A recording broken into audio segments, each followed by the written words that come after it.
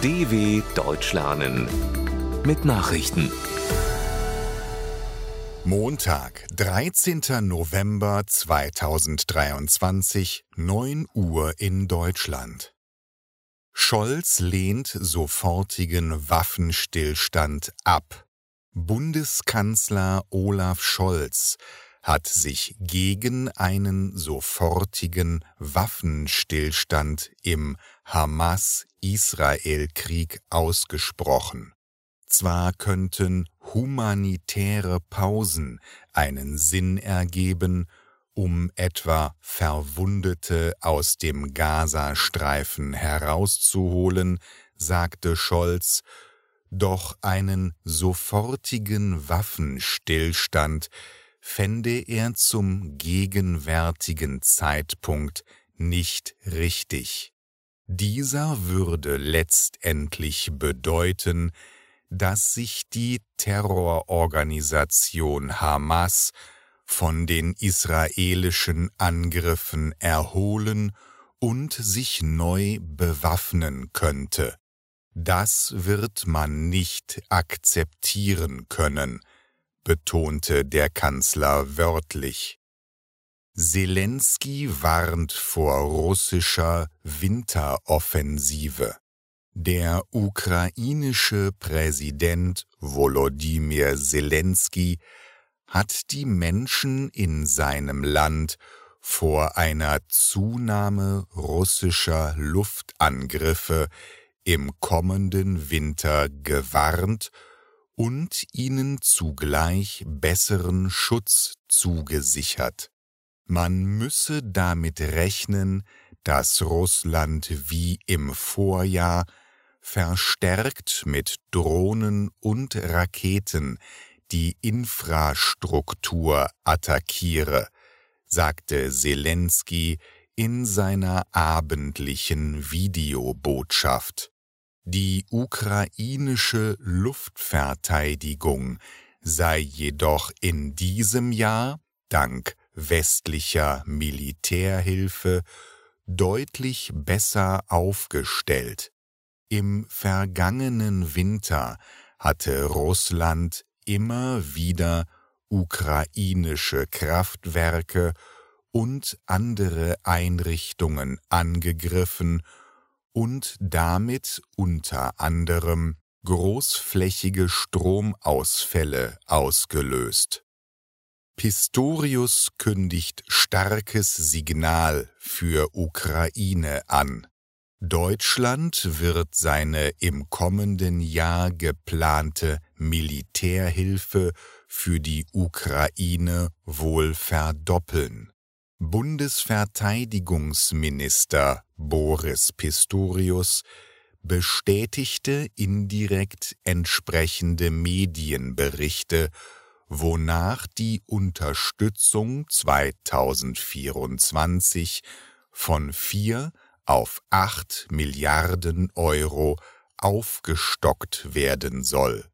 Das sei ein starkes Signal an die Ukraine, dass sie vom Westen nicht im Stich gelassen werde, sagte Pistorius im deutschen Fernsehen.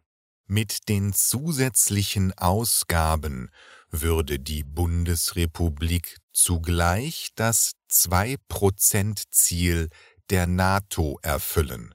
Die Verteidigungsausgaben betrügen dann 2,1% des Bruttoinlandsprodukts. UNICEF beklagt Wasserknappheit im Süden Asiens. In Südasien leiden nach UN-Angaben mehr Kinder an Wasserknappheit als in jeder anderen Weltregion. Insgesamt sind es dort 347 Millionen Menschen unter 18 Jahren, wie eine Analyse des Kinderhilfswerks UNICEF zeigt. In der bevölkerungsreichsten Region der Erde lebten mehr als 1/4 aller Kinder. Gleichzeitig gebe es dort aber nur 4% des sauberen Wassers in der Welt, erläuterte UNICEF. Die Entwicklung werde durch den Klimawandel noch verschärft.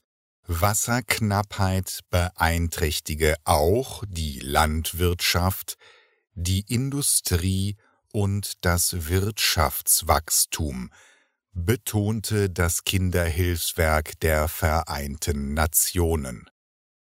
US-Republikaner Scott zieht Präsidentschaftsbewerbung zurück. Der einzige schwarze Republikaner im US-Senat, Tim Scott, ist aus der Bewerbung um die Präsidentschaftskandidatur seiner Partei ausgestiegen. Er habe den Wahlkampf eingestellt, sagte der 57-Jährige dem Sender Fox News. Scott konnte in den Meinungsumfragen bislang nicht nennenswert punkten. Er hatte sich als konservativer Kandidat präsentiert, der die politischen Gräben in den USA besser überbrücken könne als der frühere Präsident Donald Trump oder der Gouverneur von Florida, Ron DeSantis, die beide noch im Rennen sind.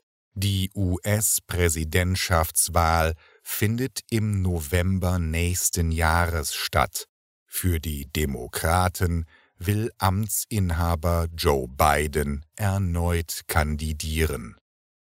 Kanadisches Gericht verurteilt Ex-Modezar Nygaard. Der ehemalige Modeunternehmer Peter Nygaard ist von einem Gericht in Kanada des sexuellen Missbrauchs in 4 Fällen für schuldig befunden worden. Das Urteil wurde von einer geschworenen Jury nach 5-tägigen Beratungen gefällt, wie das Gericht in Toronto mitteilte. Das Strafmaß soll zu einem späteren Zeitpunkt verkündet werden. In dem Prozess hatten Frauen ausgesagt, Nygaard habe sie im Zeitraum 1988 bis 2005 in seinem Haus in Toronto überwältigt und sexuell attackiert. Eine der Frauen war nach eigenen Angaben damals minderjährig. Gegen Nygaard laufen in Kanada und in den USA noch mehrere weitere Verfahren. Soweit die Meldungen vom 13.11.2023.